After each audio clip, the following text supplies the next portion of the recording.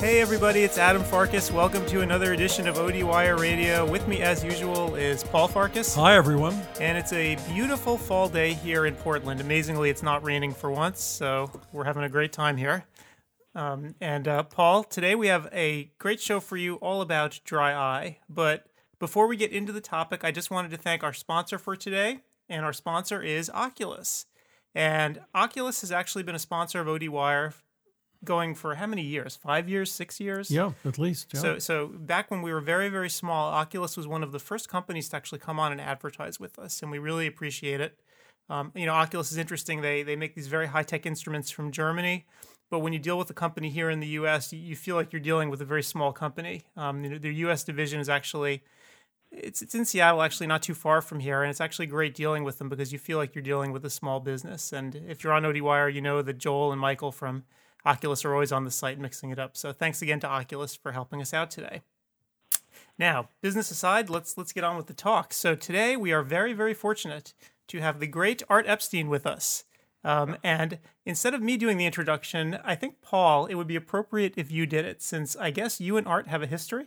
Oh, do we go way back? Art, of course, is known to everyone.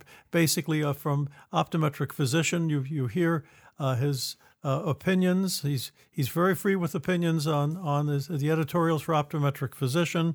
But in addition to that, Art is an extremely well-known speaker and clinician, and his area of interest and love is dry eyes and ocular surface disease. And that's what we're going to be talking about. There'll be no politics today. So for those of you that are interested in politics, this is not the program for you. We're not talking about board certification? Nothing. Well, board what? I'm so depressed. more, I'm relieved, actually. What's really wonderful is, Art and I go back a long, long way. I know Art from his very beginnings. When he got out of school, he opened up a practice, and he was brave enough to open up cold in the New York metropolitan area, which very few practitioners had the guts to do. And amazingly enough, he opened up in an office building that was in our suburban practice over 30 years ago.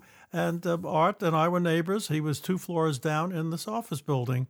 So I know Art for a long, long time, and it's a real pleasure to have him here today. So, Art, with that, I want to just start off with one question, and then we can go from there. At your stage of the game, you probably got an invitation from AARP by now. and most people at that particular stage of the game don't think about opening a practice cold. They think in terms of maybe associating, or in your case, there should be a lineup of people that would want you in their practice with them, or you could even be teaching. So the question is, why did you want to open up this practice? And can you describe your practice a little bit, where it's located and its demographics? Sure, that's a great question. Well, first, thank you for having me. Thanks to Oculus for sponsoring this, and Paul, you and I do go back a long way. And as I said, in a very, very good way. I have some very fond memories of Roslyn and that office building, which, by the way, was the best location in the area. I think to answer your question, the first word that has to be addressed is sane practitioners opening practices. So some people have actually suggested that somewhere along the line I've lost my mind, but no, I actually it was a decision that took a considerable amount of thought. It was very carefully done.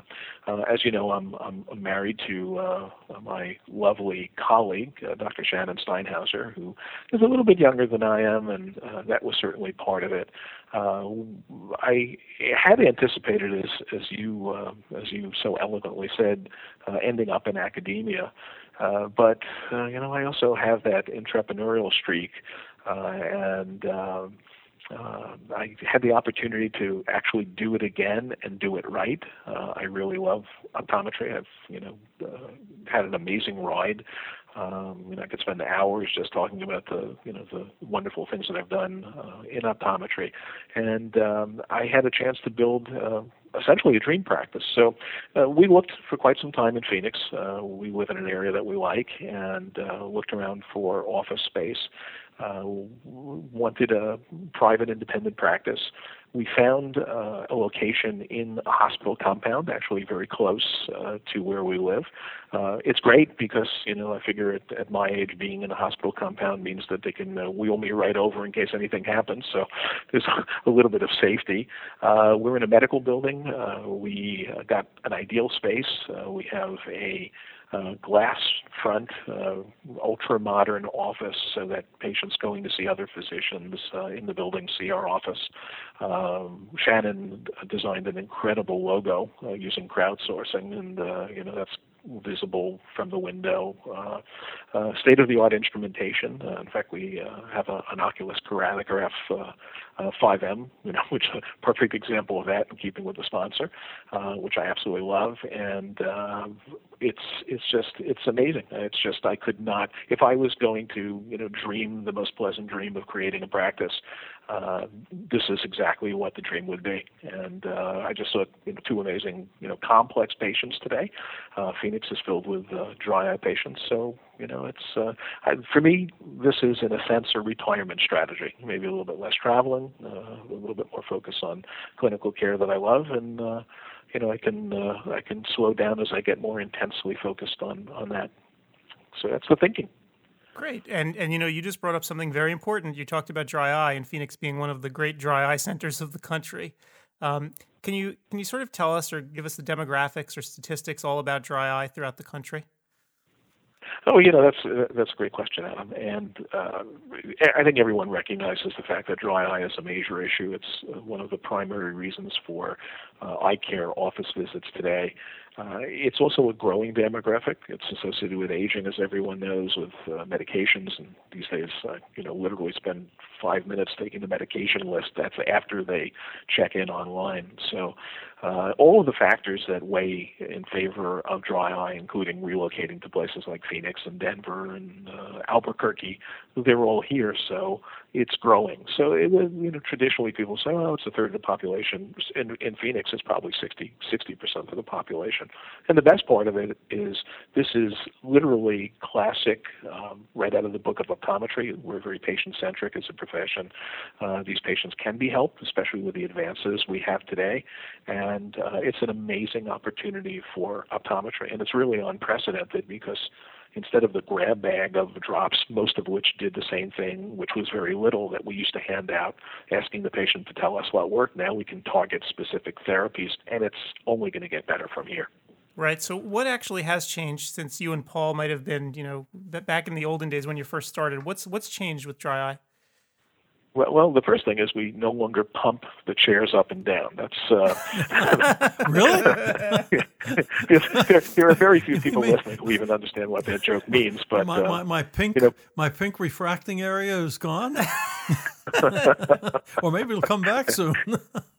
Things are considerably different. Well, first of all, and that's another great question. First of all, we've had literally an explosion in our understanding of dry eye and the ocular surface. We understand that the ocular surface and the tear film are intimately related, and you can't separate one from the other. I mean, just 2 seconds of clinical perspective. So essentially, I see the tear film as a structure very much similar to a house. It has a foundation, and it's like the poured concrete foundation of a strong house, and that's the microvilli, which add surface area, the glycocalyx, which actually converts the normally hydrophobic epithelial cells of the cornea into hydrophilic, water-loving surface. And we have transmembrane mucins, which actually anchor into that. And then we have gel-forming mucins, which form the walls and the studding, very much like a house would have. And then we have the roof, which is, and I think most people know where I'm going, which is the lipid layer, except what's interesting about the lipid layer is made up of complex lipids, because oil and water don't mix, and the lipid layer has to be completely cohesive and coherent. It has to cover the entire tear film, and the way it does that is through phospholipids, which actually tack the roof down almost as if you're nailing the roof to the structure, nailing the shingles in. And the reason why patients experience dry eye symptoms is because the structure fails. We talk a lot about tear film instability, and we now recognize that it's a failure in one or more of those individual systems that have to coordinate and work together. And the body is very reactive. The body tries to fix that. So that's essentially my perception of the ocular surface environment. Now, what are the things that have changed from a clinical point of view? Number one, we have targeted products. We have lipid supplements that have phospholipids, so they're complete supplements which actually glue the tear film in place and make it more cohesive. We actually have viscoelastic bulking agents because the tear film is viscoelastic. It has protective qualities. And we have a much broader array. In the past, back in the day, we would basically give people essentially saline, and then it was balanced saline, and then it was saline with methyl cellulose to sort of bulk the tears up, which didn't stick to the cornea, didn't really do very much. We still use that, and some people still do. I'm not going to get into philosophy about specific brands and branded technology, but you can now target specific layers of the tear film and actually supplement them in very effective ways. And the other thing is our diagnostic ability. Before we would just use a Schirmer strip, which really didn't tell you very much. We'd look with a slit lamp, and you wouldn't get an objective reading, measured breakup time, and again, that was very subjective. Don Korb addressed that years ago with his dry eye test. You flood the cornea, the anterior eye with fluorescein, and then the patient looks like they have no breakup because you have too much fluorescein in. So we have much, much better ways of measuring that. And probably the last and to me the most meaningful and most important thing is our better understanding of meibomian gland dysfunction. And again, I invoke the name of Donald Korb. We recognize that the vast majority of cases are of dry eye, that is, are either caused by primarily or contributed to by meibomian gland dysfunction. And again, that goes back to technology. We can now address it. There are devices, instruments that can help us manage that, but we can also diagnose it much more effectively. Right. So the question I have is then, stepping back and going back to the base principles here, how do you actually diagnose dry eye? And how do you know where the dysfunction is actually occurring? It's again a beautiful question. I just had an elderly woman who was here this morning. She had Sjogren's syndrome. Be careful what you say about elderly. They're getting younger every year. Exactly. It's I keep seeing my hair going through stages. It's starting to look like driven snow in some areas, which I'm reminded of periodically by Shannon, by the way. But she was a very nice young woman, as I like to say, and she had seen a cornea specialist. She wasn't particularly happy, and really severe dry eye, as you can imagine. And I sat and spoke with her for a few minutes beforehand, and I said, part of the problem here is it's very easy to see you as a patient with Sjogren's syndrome, and that means you have aqueous deficiency, but you're not just that. There's a lot more to it. You live in an environment that is particularly dry. You take medications that have effects on your tear film. You have other conditions. You have an evaporative component because you have very little aqueous production. So we have to be very respectful of meibomian gland function because we need to keep that intact. We have to see how your lids function, how your eyes function. So essentially, you have to look at the patient in a holistic fashion, and you have to step by step analyze the lids and tear function. The reason why we have tears is so we can see. That's the primary reason why we have tears. And the body does everything in its power to maintain a balanced normal tear film so we can see, because that way, if we see well, we can see predators coming, and the selection process is strongly in favor of that. That's how we survive. So you have to sort of go back to that. So you have to focus on the net result, which is to get the patients comfortable in seeing, and then you have to break it down piece by piece. So in her case, it turned out that she had exposure. She had a poor Bell's phenomenon. Her lids didn't close completely, and that's one of the reasons why she had significant breakdown of tissue in the inferior cornea, because it was exposed every night. No one had given her an ointment or had addressed that. She was a partial blinker as well, which made that worse during the day. And again, that's something that you can observe. You can even measure it. There's a device called the LipiView sold by Tear Science that actually can quantify partial blinks. And then she had significant meibomian gland dysfunction, and that was diagnosed using meibomography, which is one of the components of the Oculus Keratograph 5M, which is great. It uses infrared, and you can literally assess meibomian gland health. And not only that, use it to educate the patient. So she was able to come along with me on this diagnostic journey. And I explained every single issue that I saw, came up with a game plan for addressing it sequentially. And I think she's going to do just fine. And a lot of this would have been missed without the instrumentation and without that step-by-step approach with this more global understanding that we have today. Great. So let's actually talk about the keratograph for a second. If you see a patient who's having symptoms of dry eye, walk us through how you might use the device from beginning to end to make your diagnosis and guide your therapy. Well, I have to tell you, I'm a gadget freak, and I absolutely love this thing. I mean, it's like, it is to me, it was like the first iPad, when I got it. It was so neat. It's so perfect. It's literally an engineering thing of beauty. So from that perspective, if you can be in love with a mechanical thing, an electronic thing, I definitely have a problem. So it's neat. I just like using it. It does so many things that we couldn't do before. So what I do is I have created, essentially using the device, a dry eye assessment, which is helpful in, number one, determining what specifically the cause of the patient's dry eye is and the severity of the dry eye. So, for example, the keratograph has an automated non-invasive breakup time function.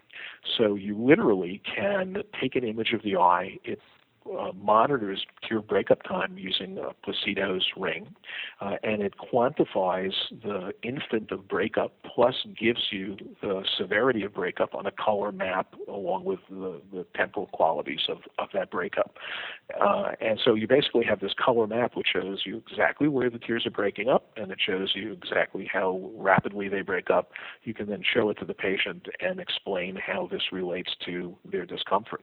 It also gives you some inkling into why, understanding that breakup can occur either as a function of insufficient lipid, which sort of destroys the cohesivity of the outer layer of the tear film, or in severe cases where you actually can see staining, it has to do with damage to the underlying ultrastructure, if you will. Basically, the structure of the cornea becomes damaged and it becomes hydrophobic.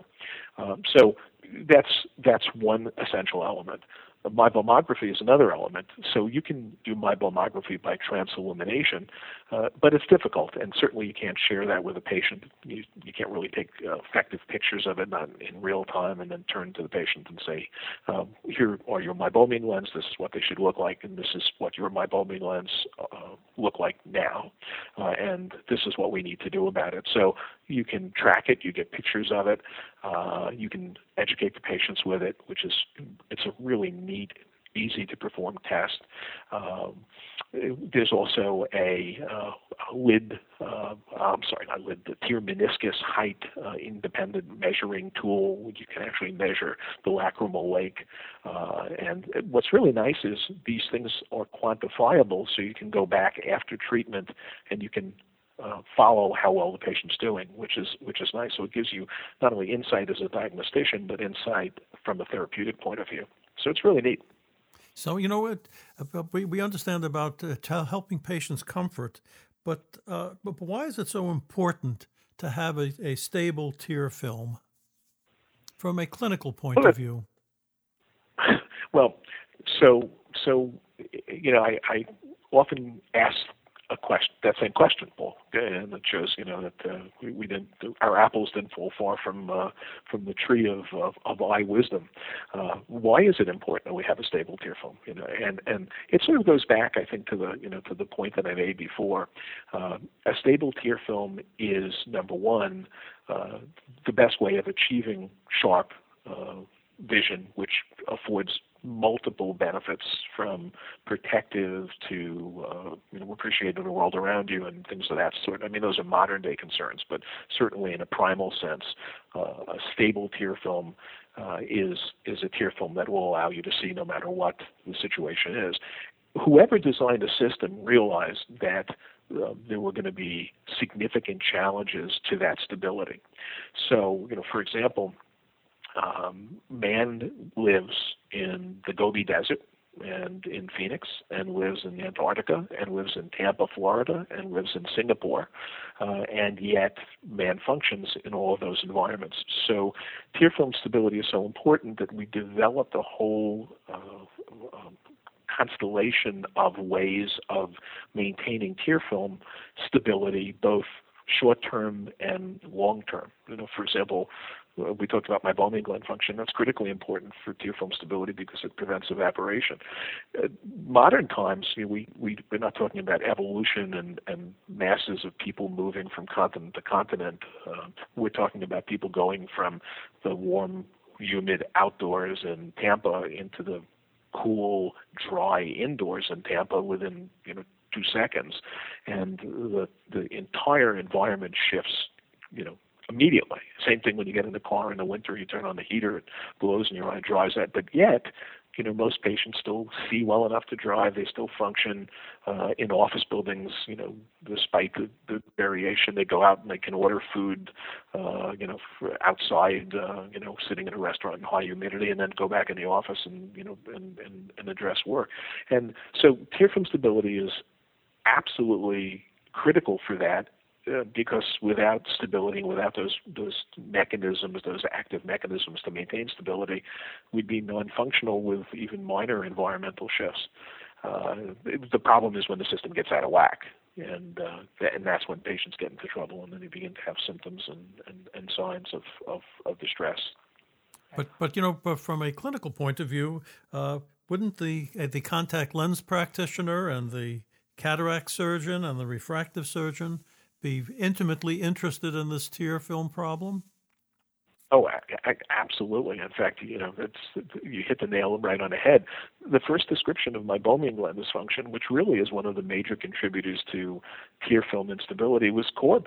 Korb, I think it was 1980, coined the term meibomian gland dysfunction, and he associated it with contact lens intolerance. And today, where our ophthalmologic colleagues who once were completely ignorant of optics now understand optics and higher order aberrations, they could probably design lenses to correct the Hubble telescope. They're certainly very concerned about tear film stability because they're putting in premium IOLs, and every little tiny improvement in vision becomes important for their patients. And again, it goes back to it.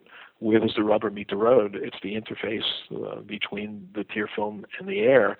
And if you have a tear film that's unstable and irregular, and corneal tissue is exposed, or the tear film comes and goes in terms of its stability, patient's not going to see well and not going to see consistently, and then they don't appreciate all of the skill and cost of some of these advanced technologies. And the same with us in contact lenses. An unhappy patient is an unhappy patient. It doesn't matter if your prescription's off or they have meibomian gland dysfunction and their tear film's unstable. Right. You mentioned making the diagnosis using the keratograph. What about, once you've made that diagnosis, let's talk about treatment just for a second. I know we don't have much time, but what do you see on the horizon in terms of treatment for dry eye?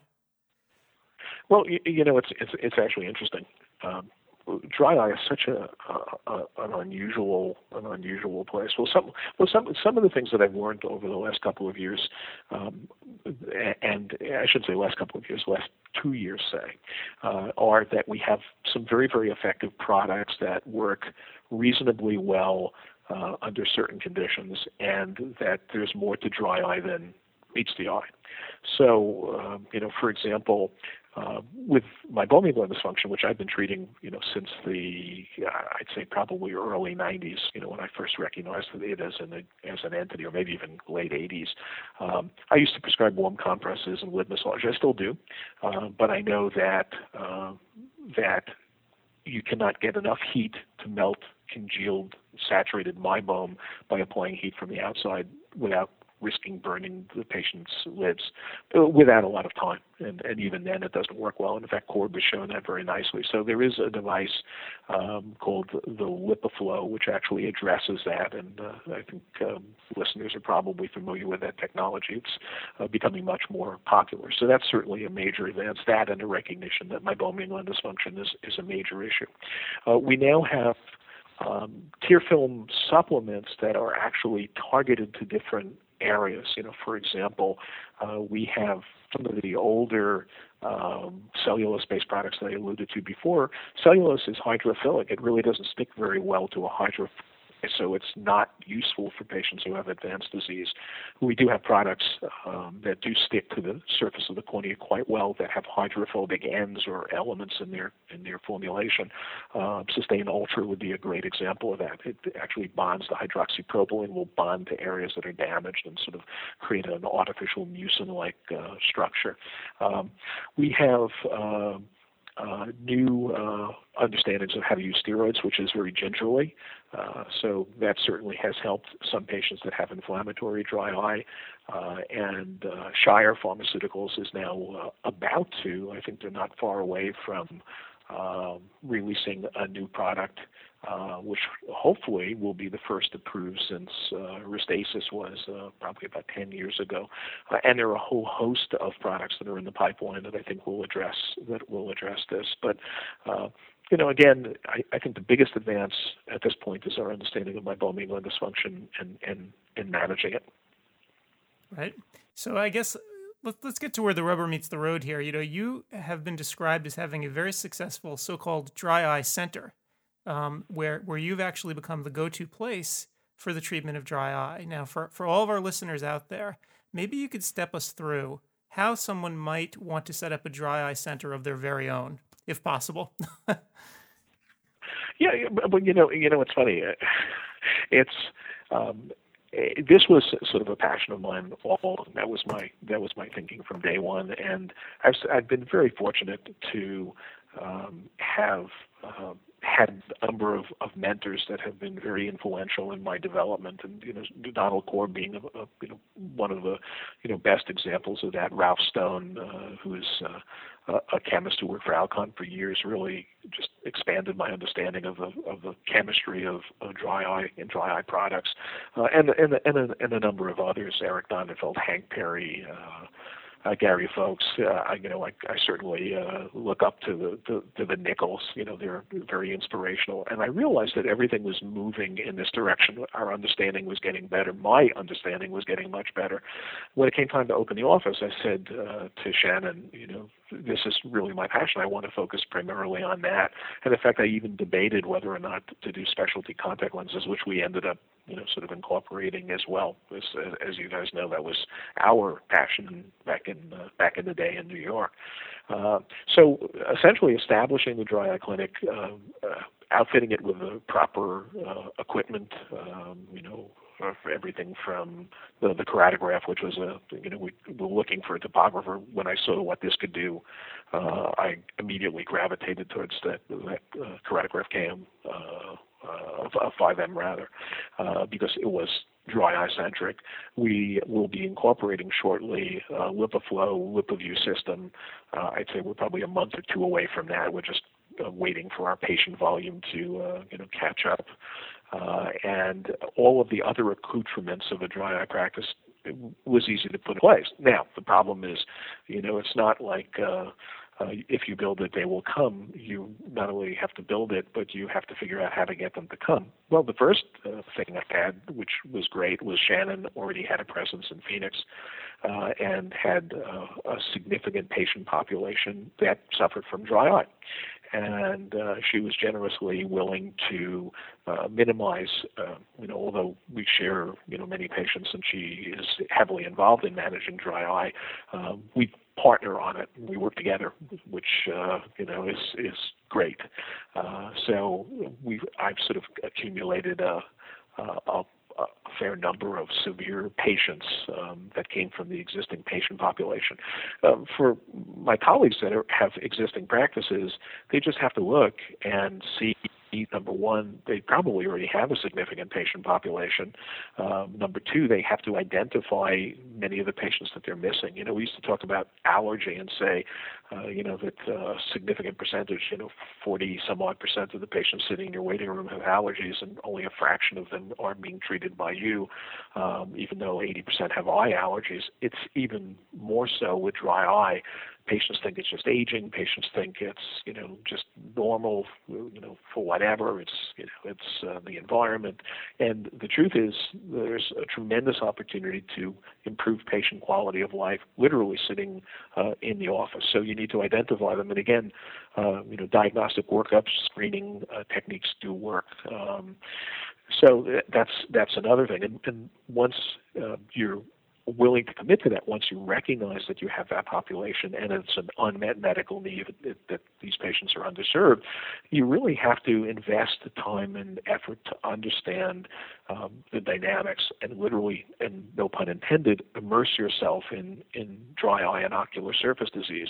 You have to be able to look at a Sjogren's patient and realize that it's more than just aqueous deficiency. You need to break it down, as we talked about before.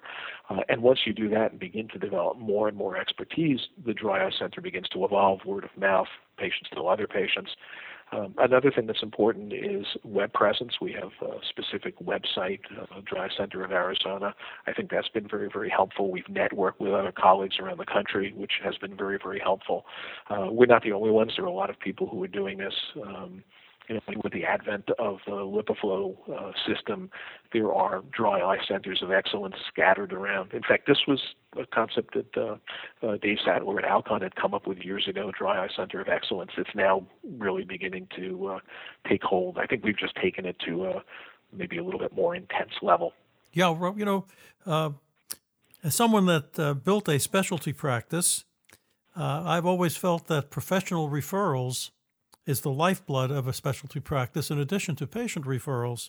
So my question is, in addition to eye care professionals, which I assume have the word out, are you reaching out to any other healthcare professionals where they will have dry-eyed patients? Absolutely. In fact, that's on our agenda. One of the biggest problems that I have is that in fact, it's really a problem that Shannon and I share. We both have other lives, and we discovered that the practice didn't understand that or respect it. So, I'm still traveling and still, speaking and consulting, and so looking in a lot of these practice building. I'm sure, Paul, you have an amazing practice in New York. You literally built, one of the premier practices in the world, and you did it largely with relationships with colleagues, tremendous referral base. And patient referrals. And so you know exactly how hard that is and how much time and effort it takes to do that. So, we're doing it, and we're literally staging it, slowly. And Shannon's at the university 2 days a week. So she's, someone, and she loves teaching. So, it's very difficult for her to break away from that, even though the office continues to get busier.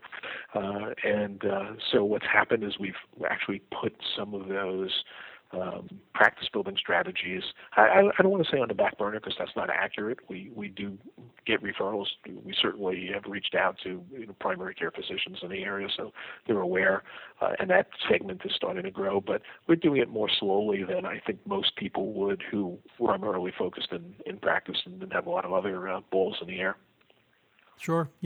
I'm just thinking off the top of my head here, just sitting around just listening, that rheumatologists would be wonderful to reach, but more important, plastic surgeons, where after they do the job and you check the patients for nocturnal lagophthalmos, they sleep with their eyes open, where I'm certain that they are having dry eye problems. So this should be an issue. Well, that was a definite issue in Rockland. In fact, we just had this we had this conversation in fact with a patient this morning about how New York and California, the epicenter of exposure from overzealous plastic surgeons. They don't bother to check Bell's phenomenon. They don't realize that. The patient does not need to see at night, so their eyes can actually close. So, but yeah, you're exactly right. And frankly, you know what? When you said it, it's probably not a bad thing to try not to be insulting, but maybe a little bit of an educational system. Although we do have a couple of ophthalmic plastic surgeons in Arizona. In fact, one of them was a resident that I worked with years ago, who is a great ophthalmic plastics guy. So there are. That's probably one of the best things about Arizona. There's only one neuro-ophthalmologist, I believe, maybe two at this point in all of Arizona, but we do have a couple of ophthalmic plastics guys.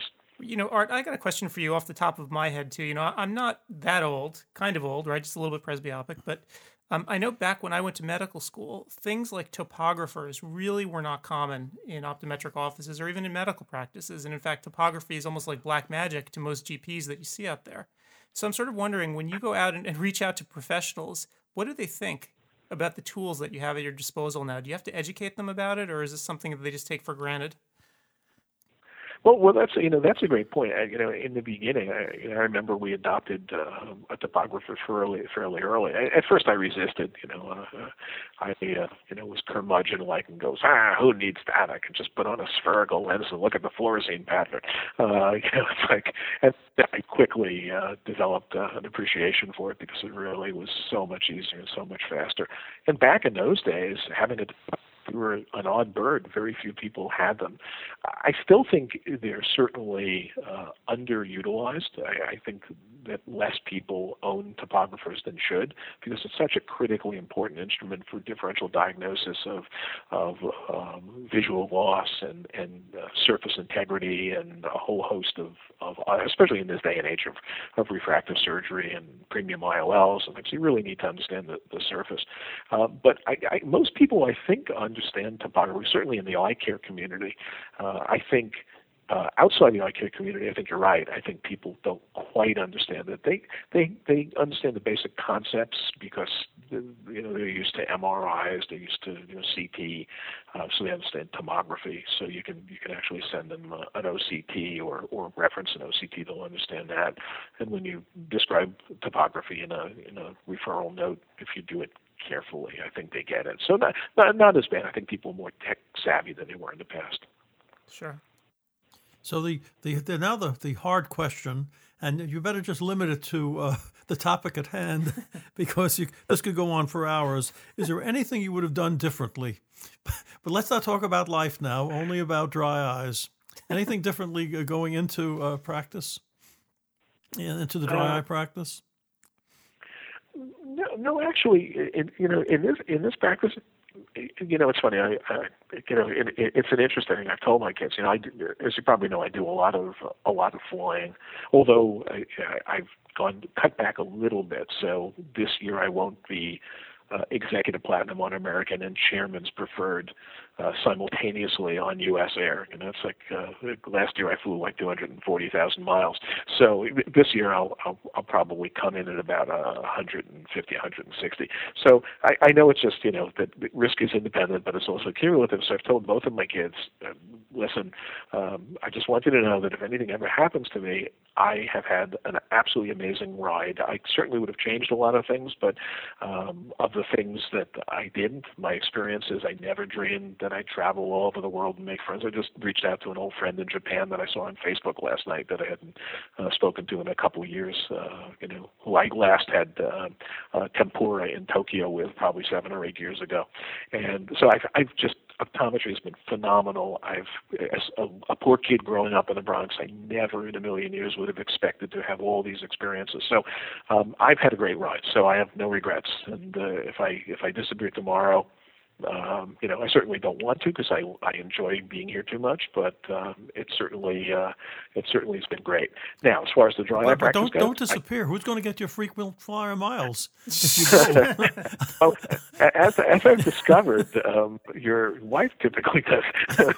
Is that right? I didn't discover it through Oh, boy. death. I discovered it another one, but that was a negotiation. But that's another New York story, which we won't get into. In fact, I think I'm over. Well, forget that. And then the other thing I've learned is sometimes not to say everything that comes to my mind. It's hard, but I'm You're trying. learning, right? You now have a wife to learning. control you, right? Well, she's been a great influence on me. She has been the best addition that I could possibly think of. So she's absolutely phenomenal, and she's a phenomenal clinician. So the best thing is I get the best eye care in the world. So it kills two birds with one stone. So great. I don't have a wife that's a phenomenal clinician, but she's a phenomenal cook. So we got to. I don't know. I don't know which is more important. Well, at this point, it's probably at this point I don't need to eat any more, so I'm happy with the clinician. So we're just about out of time. My gosh, where'd the hour go? But anyway, Art, do you have a final words of wisdom for us? Anything you'd like to pass on about dry eyes? Go for it. Yeah. So to finally answer your question, this practice I wouldn't change a thing. I absolutely love it. It's just great. We may even expand it. That would be the only caveat. The one word of advice, and I don't know if it's wisdom, but it's certainly my perspective is when you have friends like you, Paul, and I mean this sincerely, when you have people to emulate and model, people that are excellent in their own right, it makes it so much easier for you to become better. And if you always strive to have every day where you learn something, every day where you help someone, every day where you can make a difference in someone's life, and you surround yourself with people like you, and I was fortunate I had Norm Hafner as a role model when I was in school, and again some of the people I've mentioned, Don Coram and Ralph Stone and a host of others. I have been so blessed with people that I look up to and respect that have taken the time to answer my sometimes stupid questions, educate me, and elevate me, that it sort of makes me feel obligated to do the same, for others. And, I'm a great believer in paying forward, and what goes around comes around. And those two things, I think, drive all of us to do the right thing. And, frankly, I know, you've sacrificed to do the right thing.